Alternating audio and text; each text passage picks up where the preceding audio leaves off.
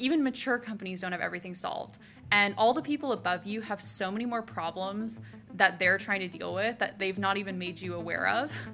And so like just knowing that the field of problems beyond your immediate site is so vast that no one around you can fully solve all of them.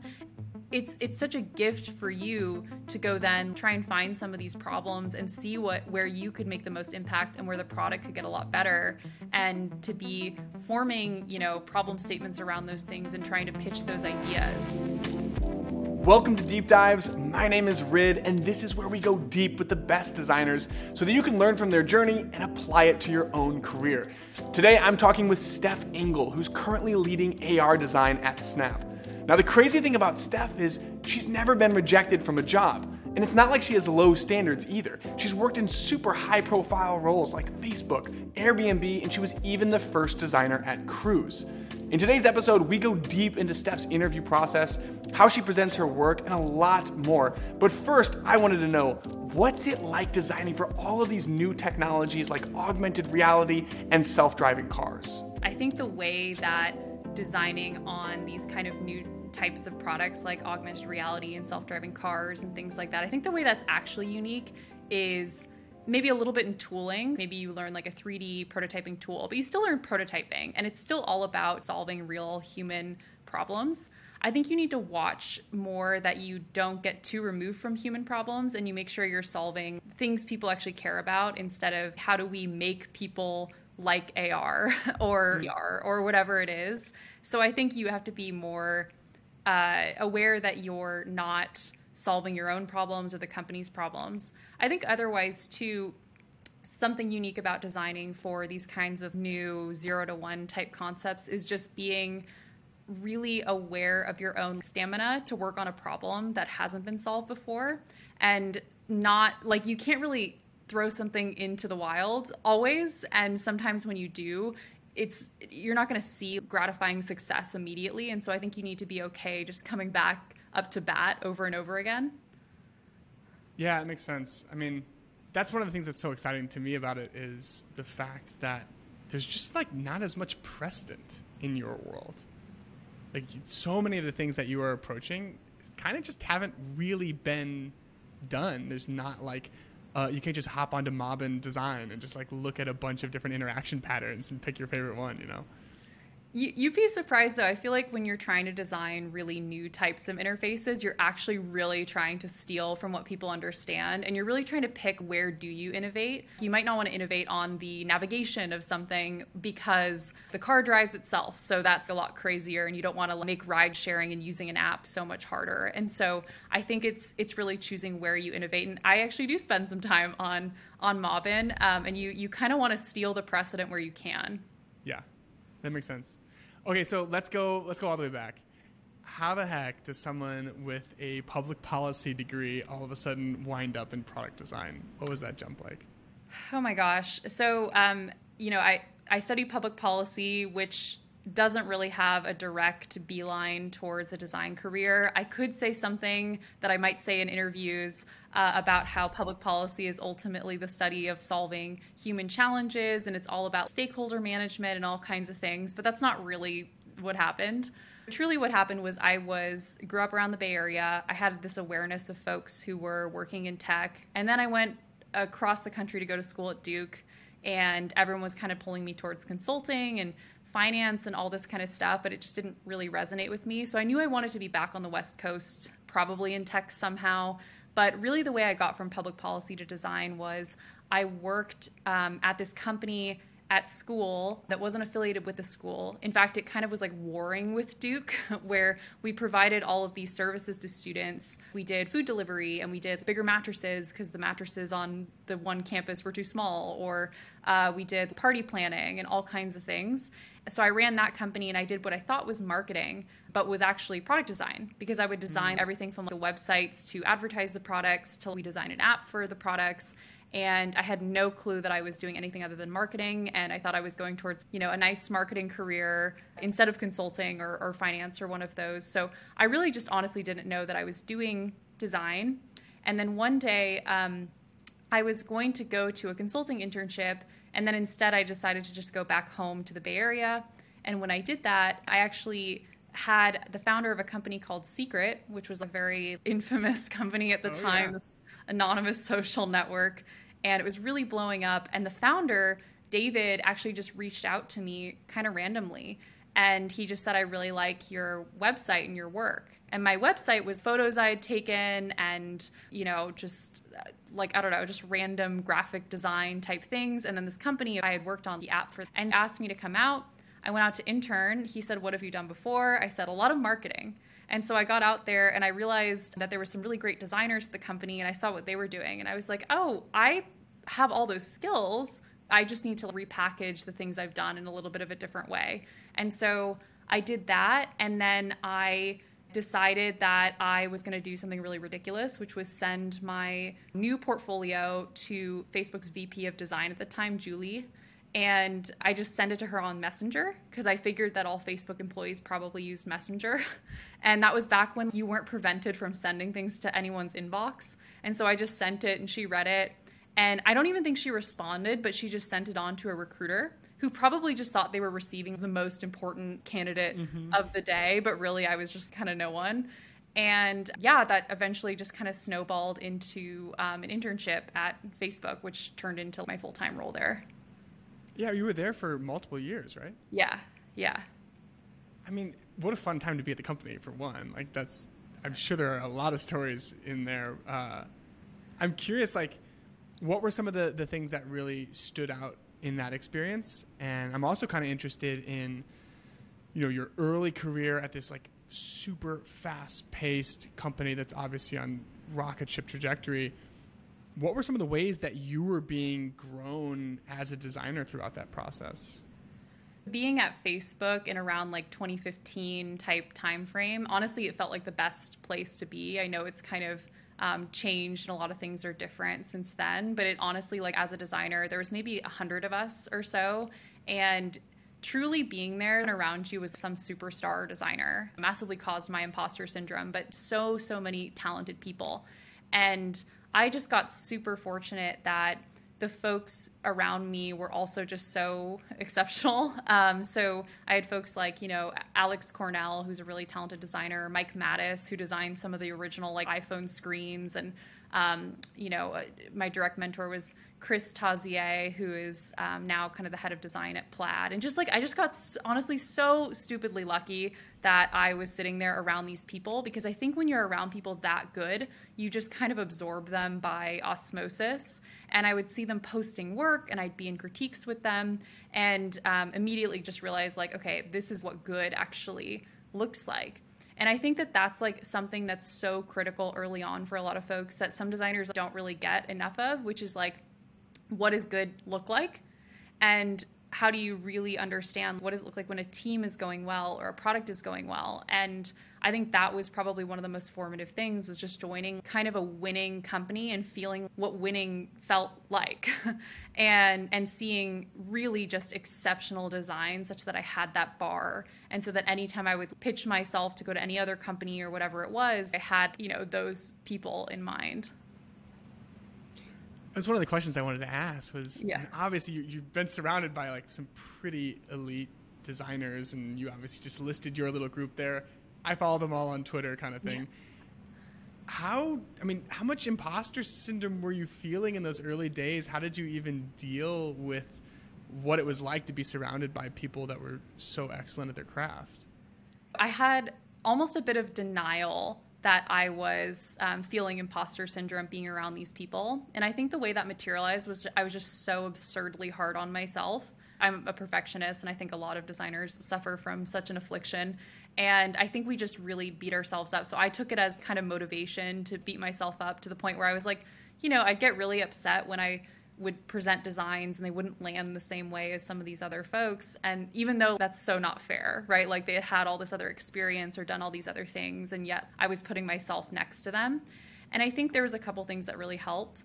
I think one was, a really big one was just I had a really formative manager named Charlie Sutton who told me early on, first of all, he told me, you're the design lead as much as anyone is. Just find your area and you're the leader of it and you're in charge of it. And I think that was really powerful because he made me feel super empowered, even though I was the leader of like one page. and, like her one section of the app. But it was still, being the lead of that one thing made me feel super empowered. And he said, go into the meeting and that's how you introduce yourself. And so I think he gave me a lot of confidence that way to just even feel comfortable speaking as like someone with that level of power and control. And that gave me kind of a sense of accountability. And then I think, the other was just a lot of folks reminding me not to compare myself as much to others and just to really, it sounds super basic, but just remember that every time that I'm seeing their work, it's coming from 5 to 10 years more times of making the exact same thing, right? And so, or even just a couple more years at the company. And so I think that was just something formative for me, was just realizing they have just done this exact design so many more times than I have. And so if I experience that enough, then I can, put myself on the same level and try and compare myself. But until then, it's not really fair. Yeah, I know. I think that's very well said. Yeah, I guess it's kind of interesting. I mean, it sounds like you really did benefit a lot from exceptional mentors and different design leaders and just kind of, like you said, this osmosis factor. At what point did you realize you wanted to kind of leave all of that and then go do it by yourself and be the sole designer? Like, how do you make that jump? What was that like? I went from, being surrounded by these incredible people at Facebook and then leapt to Cruise, where I was the first product designer. And that was just a really, really tough experience. When I was at Facebook, I think the thing that I felt was I had seen some folks at Facebook who were kind of like lifers. They had been there for years and years. And there's no problem with that. But I think when I saw that, I realized, man, you just this is how you design. For you, the way Facebook does things is the way you do things. And I kind of just knew that I might want to start a company someday, or I might want to do something just a little bit different. And so I was so scared about becoming kind of trapped in the comforts of Facebook and the big company experience. And also I had worked at, only briefly, but I had worked at a startup before, and I remember how fun it was. And it was just kind of a different closeness and experience. So I was like, that seems fun. But the other thing that happened was I was reached out to by a recruiter of a different self-driving car company, actually. And I had been interested in the space and had written like a class thesis for it about self-driving cars in public policy. And so I had someone reach out, and then I ended up just speaking to more self-driving companies and just being like, hey, I got an offer from this company. Do you want to talk to me? Which sounds absurd, but I just basically pivoted the one offer into a few more.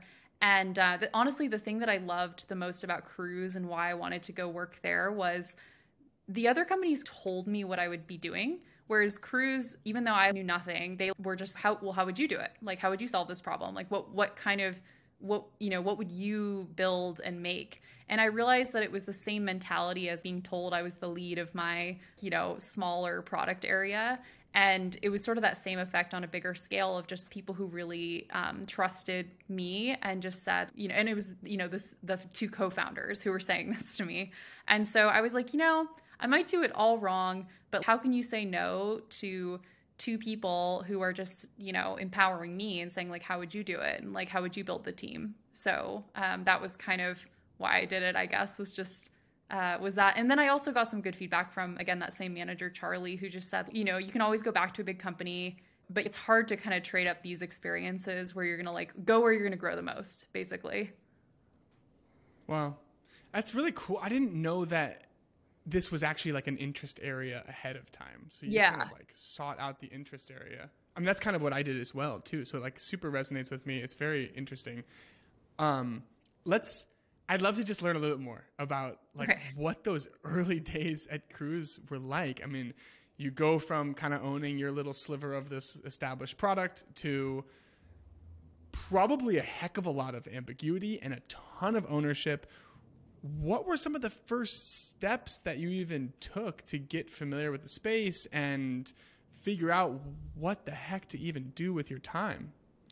Oh my gosh. Yeah, I think that what the heck to even do with my time was the best and constant question that I asked myself at Cruise, because in a lot of jobs, you kind of step into a role, especially when I was a more, junior designer at Facebook, And I wasn't told what to do, but it was, here's your set product area and we have set problems and here are the problems happening in the wild.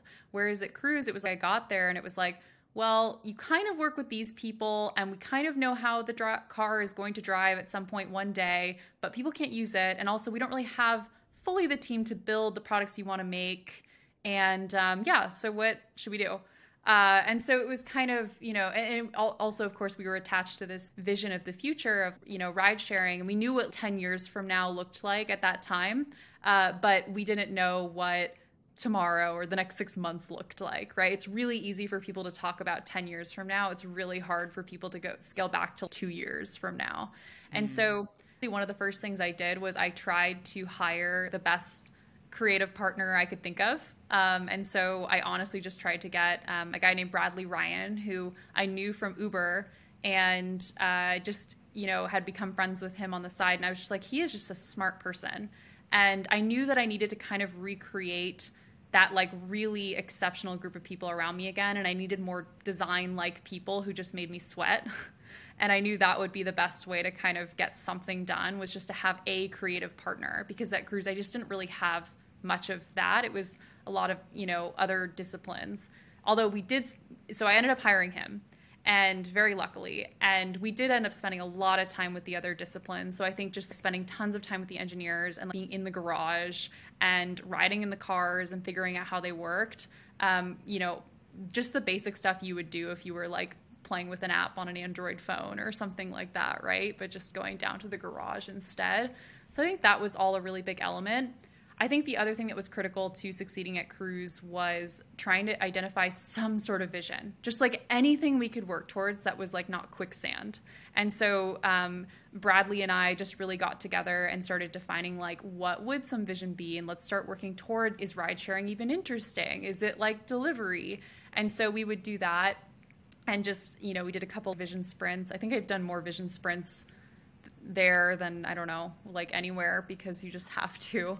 But anyway, so I think it was really just hiring the best creative partner I could think of, and then from there trying to establish some sort of vision and working with the engineers to sort of understand what was possible and not. Mostly not at that point, but now it's a lot better. Yeah, that was kind of what I was going to ask next. It's like, it's so much uncharted territory, and you're doing all of these vision statements and everything.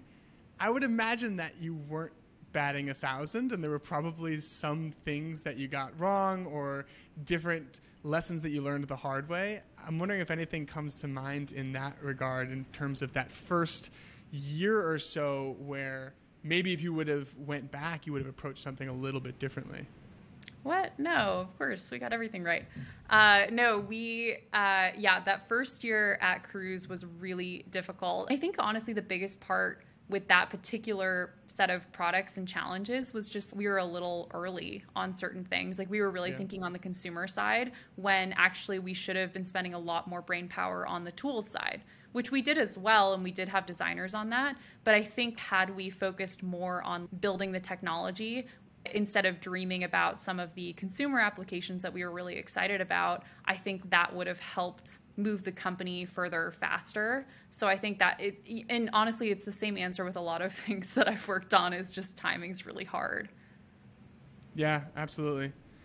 Something that's interesting as I listen to you talk is that it's so apparent that you were just making this really significant impact. Like, you have so much ownership. You're thinking at such a high level, like company direction type decisions, rather than what is the corner radius of this button. And I know from talking to people that a lot of designers, especially earlier in their career, feel like they're kind of just at a lower part of this production cycle, where they are given the problem and they're told to go find a solution. They churn out work, they work with engineers, and then they repeat. And so I'm wondering, what advice would you give to a designer who wants to make that big impact? They don't want to be just stuck pushing pixels. I think my advice for the designer who wants to make that really big impact and not just be pushing pixels is there's so many problems around you as a designer that you're not assigned to, but I'm sure someone would love if they were solved. And so I think just trying to identify what you think is the most important problem facing the areas around you, or just something impactful you could be doing, and just coming up with the solve and just giving it to the people around you. I think people see that as a gift, and they'll start to know you as someone who can, identify these big problems and start trusting you with more. Like, even mature companies don't have everything solved. And all the people above you have so many more problems that they're trying to deal with that they've not even made you aware of. And so, like, just knowing that the field of problems beyond your immediate sight is so vast that no one around you can fully solve all of them. It's such a gift for you to go then try and find some of these problems and see where you could make the most impact and where the product could get a lot better, and to be forming, problem statements around those things and trying to pitch those ideas. Something that I really appreciated at Facebook was there's a huge design sharing culture, and something that was very common was you would see people publish what were called like North Stars, where people would design like a really crazy cool prototype or something that was just a really inspiring look at the future of something. But some of them weren't like out there. They were kind of like very practical, and they weren't even about your own area or whatever it is that you work on. It was people contributing to other things. And at Snap, we actually have a huge culture of that too, where like we don't try to verticalize ourselves too much, and we really kind of take on other problems and start to solve them. Dang, that was very well said. I'd like to transition a little bit and talk about the hiring and interview process, something that obviously you have a lot of experience in. You have a claim to fame that I've never heard before, which is that you actually have never been denied a job offer, which I still think is incredible given the caliber of companies that you've worked at. You talk about this idea of the science of getting someone to say yes in an interview. Can you unpack that a little bit? Yes. So the science of getting someone to say yes in an interview, I think, is pretty simple, actually. I think it's just, okay, so product design interviews follow a pretty similar structure. Like, they're pretty predictable in terms of what folks are looking for, and even kind of the structure of how the interviews go. And I think one part of the science is just kind of following some of that rubric and making sure that you're checking certain boxes. So what that means is, for example, something that happens really often is I get to the end of 3 times a person presenting their work, and I've never seen a prototype. And I actually have no clue if they can prototype. And so that's a box that's unchecked for me at the end of the interview. And so I think really what this amounts to is making it as easy as possible for your interviewer to picture you in the role they're trying to hire you for. And so what that means in practice is things like, for example, if you're interviewing for a web SaaS role, probably leave some of your mobile AR prototyping at home, and probably bring in some of your web SaaS prototyping, right? So I think it's simple things like that, but you would just be so shocked at how many times I see people and I leave the interview not totally confident they can help us with our design systems job, or can prototype at all for a role that's quite heavy in prototyping. So I think that's a huge part of it, is just making sure that the person on the other end has to do as little thinking as possible to imagine you creating impact in the role they're hiring for. Yeah, I love that.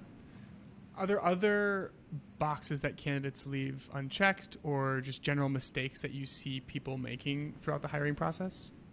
A big box that people leave unchecked is the prototyping, where people don't show that type of work, or they only show work on one set of devices, and maybe the role is web and mobile, and so you leave with that kind of question mark in your head.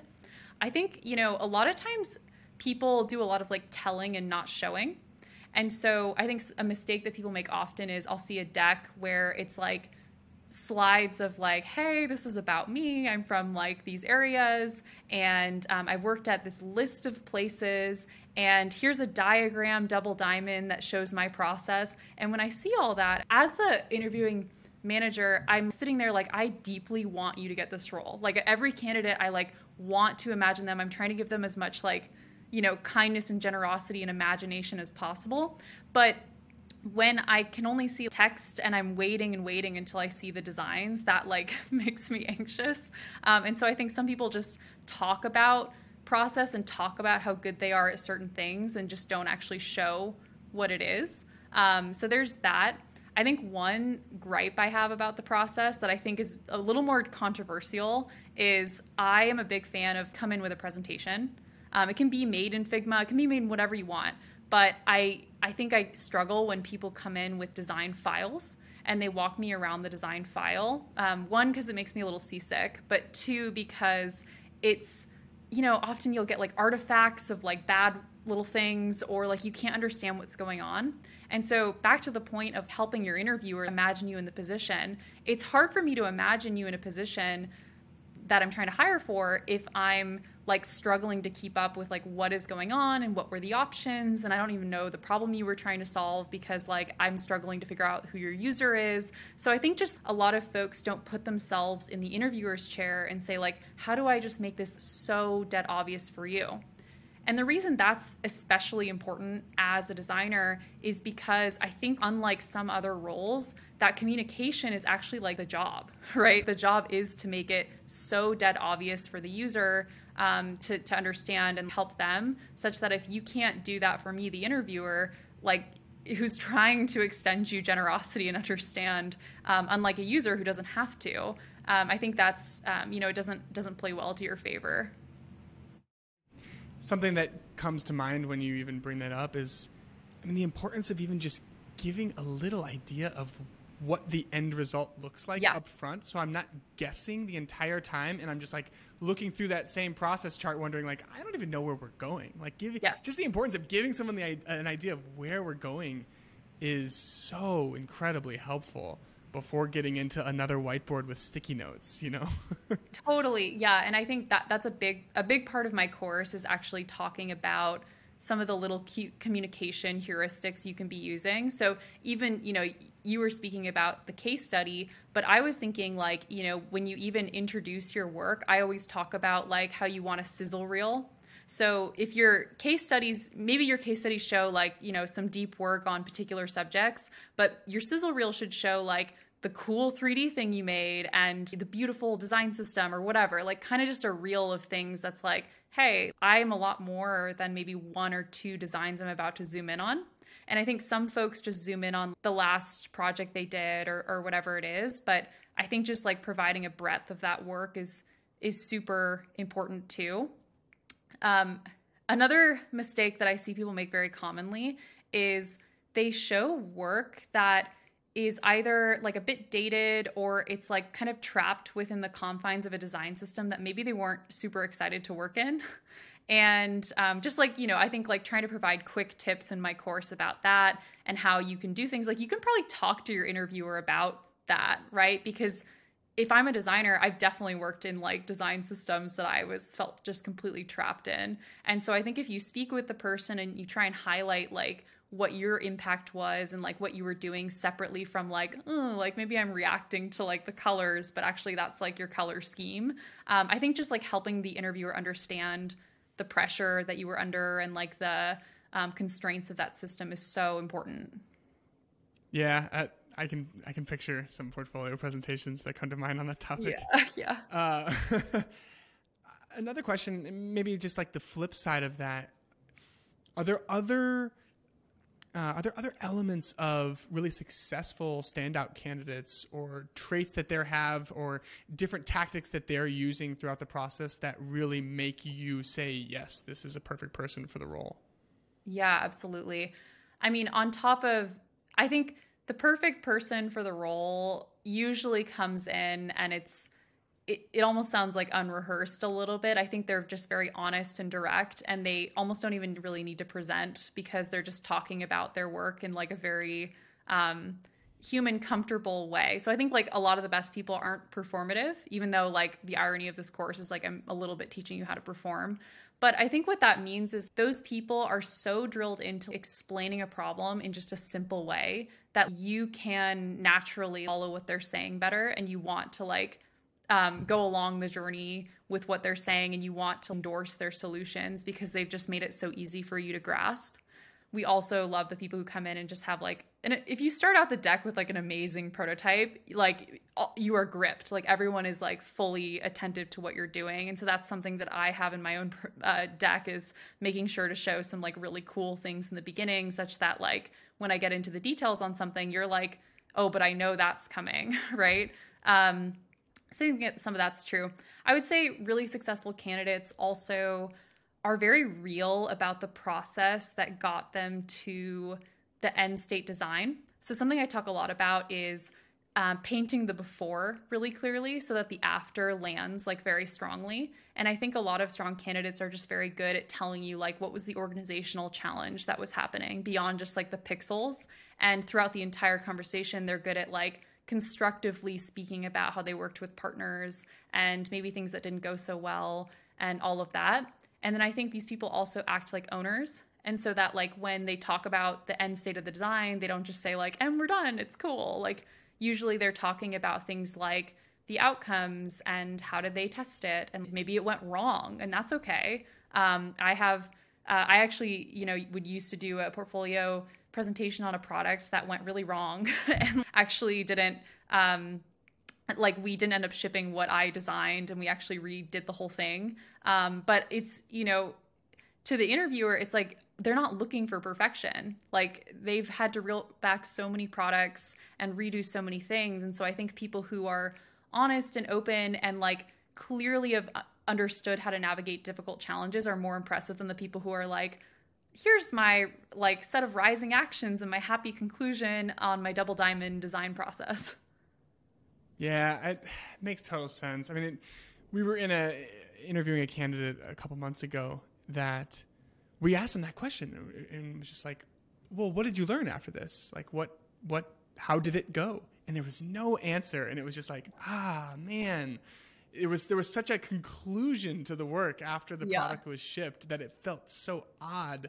One thing I think really strong candidates do as well, you were mentioning like takeaways and how people, should come away with some improvement on the work. Something I was taught was that folks who are maybe like earlier in their career, their takeaways are either nothing or very individual. So it's like, I learned to talk to my product manager more. That might be an individual one. Whereas very senior people think in frameworks and systems.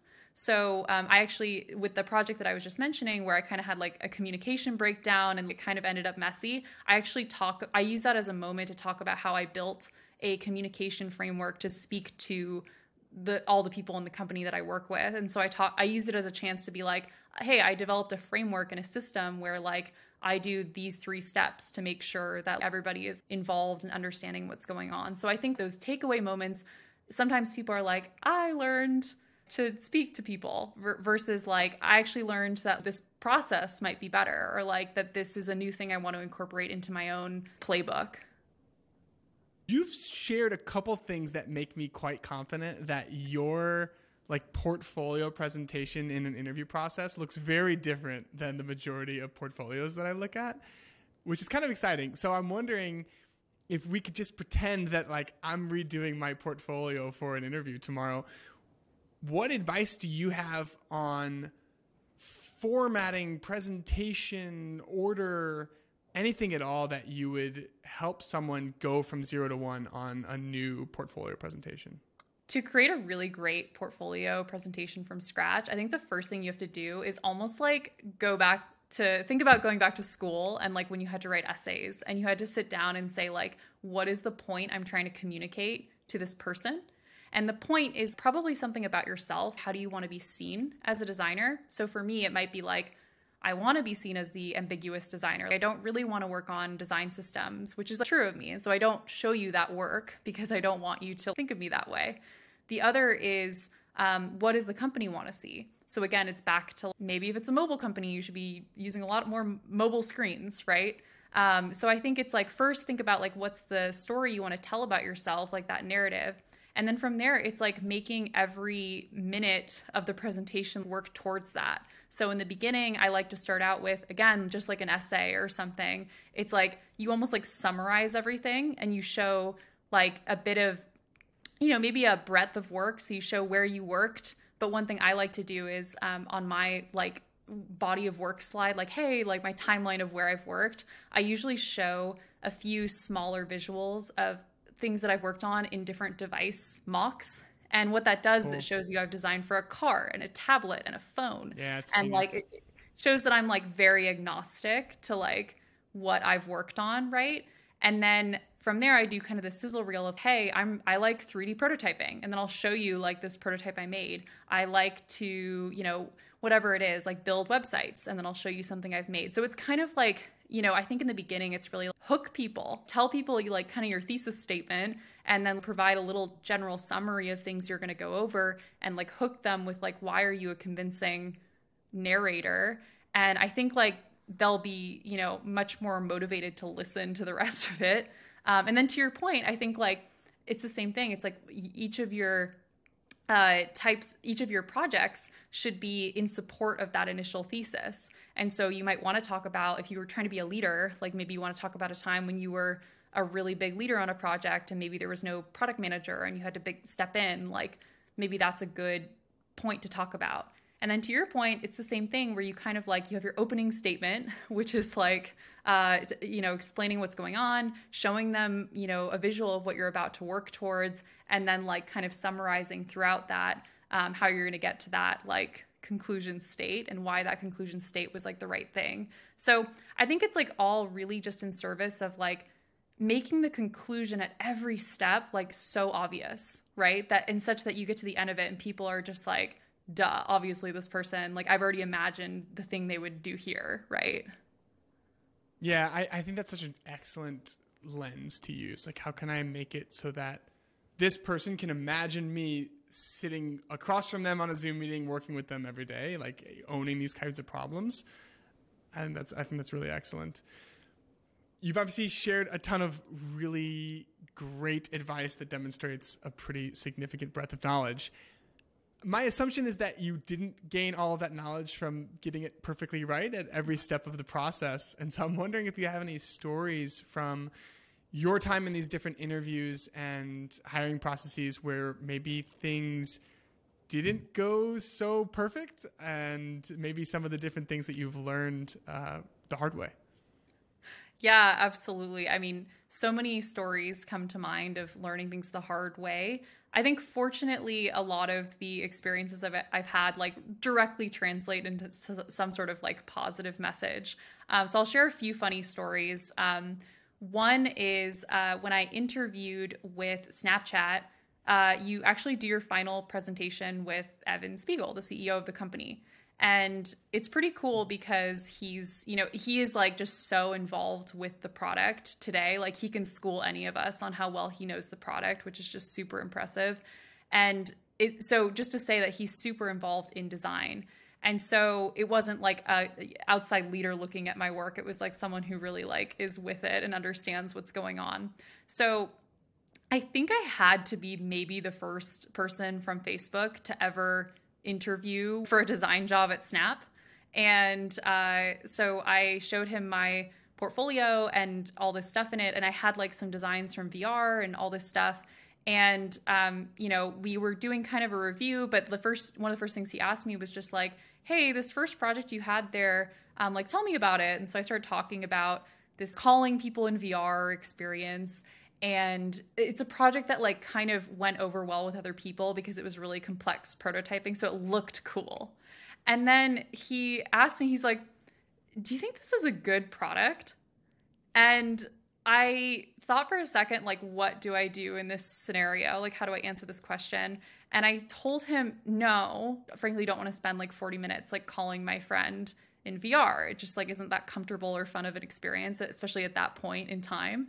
And he just like laughed and said like, it's the right answer, and not because of anything about the product, but just sort of like he was just happy that I was honest about the work and that I was just not trying to make it something more grand and better than it was. And that I was just honest that like, no, I just wrote you this whole case study about this product and all the decisions and the thinking. But really, if I look back at the time, I was just like following orders a little bit. And so my message from like what I took away from that interview, and I ended up, still like taking that job. But what I took away from that interview was like, even after all these years of doing it, and like talking to people, and like also people had responded so well to that project in the past, I realized that just actually sticking to like solving real human problems was so much more impressive, and that I had bent more to the like fun, flashy, like cool thing instead of just solving the real problem. And the only thing that saved me in that interview was like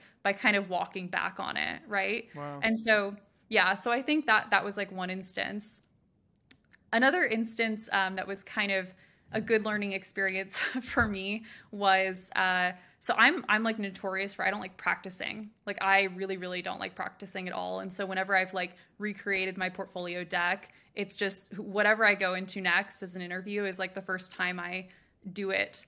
And so I had an interesting experience when I was interviewing for Apple in their human interface team, where they have a series of interviews. And I was thinking like, oh, maybe one is behavioral and like one is like portfolio. And I didn't know what was what. And it turned out that like somehow there was like maybe a mishap or something. But basically everyone I interviewed with was a portfolio presentation individually. And so when I did my presentation, I realized because I wasn't practiced, I was so used to giving the presentation like once to someone, and then I would go to the next, get like, to a whole other interview loop and like present to the next people, right? And so I realized that because I was presenting it so many times, I was like kind of changing facts of the story, or like not changing, like lying, but just sort of like emphasizing different things and like kind of pulling the story and making it a little bit different every single time. And this is like one day I had like 3 in a row, and then another day I had 4 in a row, where I was doing this over and over. And so basically I got to the end and they had to like had another sit down with me and like ask me some questions and be like, hey, can we just like clarify like what was this thing, and like you showed someone else this other project. And so it was I was taking that as a huge moment to like riff and figure it out and like kind of make sense of like what I was saying. But had I just like actually practiced it, then I wouldn't have practiced throughout my entire interview with the company. So you've landed all these roles at really just amazing companies. And I'm wondering, have you actually been in a situation where you've received that initial offer and actually negotiated against it? And what was that like? Yes, I have been in that position where I received an offer and then I negotiated it, which just feels crazy when, you're just humbled to even get the offer from any of these companies. But I think that something that's really important to me is making sure that if the market is saying something, then people are valued for like the kinds of contributions that like people are saying they should be valued for. And unfortunately, I've been in a few situations where I discovered that like peers of mine were making more than I was. And it's just a lot harder to change that once you're inside of the company than once you're like when you're negotiating that very first offer. And so it can really like end up compounding to a big difference. So I always advise that people negotiate. Some people maybe like they get the offer and they're just like, wow, this is perfect. But I think that typically I advise that people negotiate in some way because the number one reason is because typically the person who's giving you the offer understands that, you're probably a good person and good, competitive candidate because they're giving you that offer. And the design market is just such that like the worst they're going to say is no to you and just tell you that like what you're asking for isn't the right thing. So I think like that's like one thing on the face is like the worst you're going to get told is no. And typically they're not coming to you with the absolute most money they could ever afford you. Like typically the way this works is folks are given bands, like the recruiters are given bands that they need to place you in. And there's definite room up and down the band for all kinds of things and signing bonuses and whatever it is. So I always recommend that everyone get very aware of like what folks are making at their levels at different companies, and knowing that obviously a big company is different than a startup. And so just kind of knowing the market information and knowing that like bands exist and things like that. So when it comes to negotiating, what I really recommend is having a clear picture of what would actually make you happy in the role and what would make you feel like fairly valued and what would make you feel the market is working the way it should and I'm being properly valued for the skills that I have. And typically the way people think of that is I want more salary, right? But I actually think it's a more complex picture, what it is that you want to ask for. So I think of compensation being composed of a few different parts. So obviously there's your base salary. There's some sort of like RSU stock option, like equity component to the company. Then there's also things like signing bonuses. And then on top of that, there's things like perks. And perks can be everything from like, health stipends and travel and whatever to things like working remotely. So I think, you should take the offer you get and just decide which parts of it are the most important to you. And so maybe a company has like a partial in office and you want to be remote, or you want to be like less in office than or not. Or maybe you care really deeply right now, like you're trying to buy a house or something. And so cash up front in a bonus means a lot more to you than a little more equity or something like that. And so I would really just sit down and say, what are your goals and what's going to really make the difference for you? And like, what are you trying to accomplish in the next year outside of work, even that compensation could really help you like get to that goal. So I think it's really about defining a clear picture of that, and then going in and deciding like what are the areas you're willing to compensate on. And then, I'd say then from there, it's also about getting even more creative. I worked with a friend last year who, she cared about getting equity, but what she cared about the most was she had been getting like steady equity over time from her last company. And so what was important to her was when she joined her new company that it vested faster, so that she wasn't losing like a big amount of income and then waiting 1 year to get that 1 year like cliff of money. And so for her, the most important thing was like, hey, I'll take the same amount of equity. I just want it to start vesting now. And so I think there's like a lot of ways that people don't think about compensation and all the kinds of things you could do within that as well to try and kind of like change it a little bit. And I think people fear that something really bad is going to happen. But typically the folks, they talk to people, they want to hire you. And so they're trying to make the pitch, and then they come back and maybe they say no, or maybe they say, hey, we'll do 50% of what you want, or hey, we can't do the salary, but we can do the bonus. Usually the bonus, I think people have the most success with negotiating up. Anyway, so those are just like a few things and ways I think about it. It's amazing. I mean, this whole conversation has been incredibly practical, and I'm just excited to get it out in the world. I'd like to end by recognizing the fact that, I mean, you have this course for people that want to go deeper. And so as a final question, can you just give us a little bit more of a glimpse into what you're going to be teaching, who it's for, and what people can expect? Sure. Yeah, the course is really about like just what it says, like nailing the product design interview. And I think it's really for two sets of people. One is designers at really like any stage of their journey. Like I think you can get something from this, even if you're a very, senior designer who's maybe looking for new roles, or you're a less experienced designer who's kind of just starting out and doesn't even know really the process entails. And I think it's also really applicable to folks who are trying to hire designers and maybe just haven't built out a interview system yet. So, the course title maybe begets this a little bit, but I think it's really for folks who like maybe a startup founder who doesn't know how to build a design loop, an interview, and they don't know like what things to be looking for. I think this could be a really great potential course for that as well. In terms of things we're going to go over, I think, one of the biggest things is really talking about how to narrow down that story about yourself, that kind of thesis statement of that every part of your interview and your journey should really support.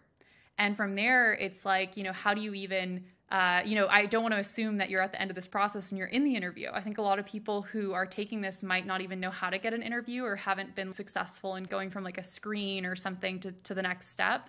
So we talk about that too. The latter half of the course is really about the portfolio presentation and just kind of the meat of, what can you do to really like sell yourself to these folks and, make a really compelling example of your work and just deliver a really great presentation. And then there's some bonus stuff too. Like we'll get into some more of the negotiating side as well. That's something I'm just really passionate about. But I think that I want to make sure that the folks taking this course just understand that the way I'm really trying to format it is taking you back and forth between the chairs of yourself as the candidate and then the interviewer, and really understanding how to bridge that gap between what you're presenting and maybe what they're looking for. So anyway, I think that's the most important. In terms of structure, there's going to be some videos, but I think like the thing I'm really hoping the most for is that like there's just a few hours where we can like all hang out live and folks can be asking me questions. So I'm planning to kind of source questions beforehand, or just kind of address things that I've already been getting via emails, and just really like Q&A and like just answer questions people have, or just open myself up to, people have already sent their portfolios to me and things like that. And, I can't review every single detail, but I do think it'll be a great chance to make an example of certain types of work and talk about how we might improve something and help each other out. Sounds amazing. I think it's going to have such a big impact, and I'm excited for it to start.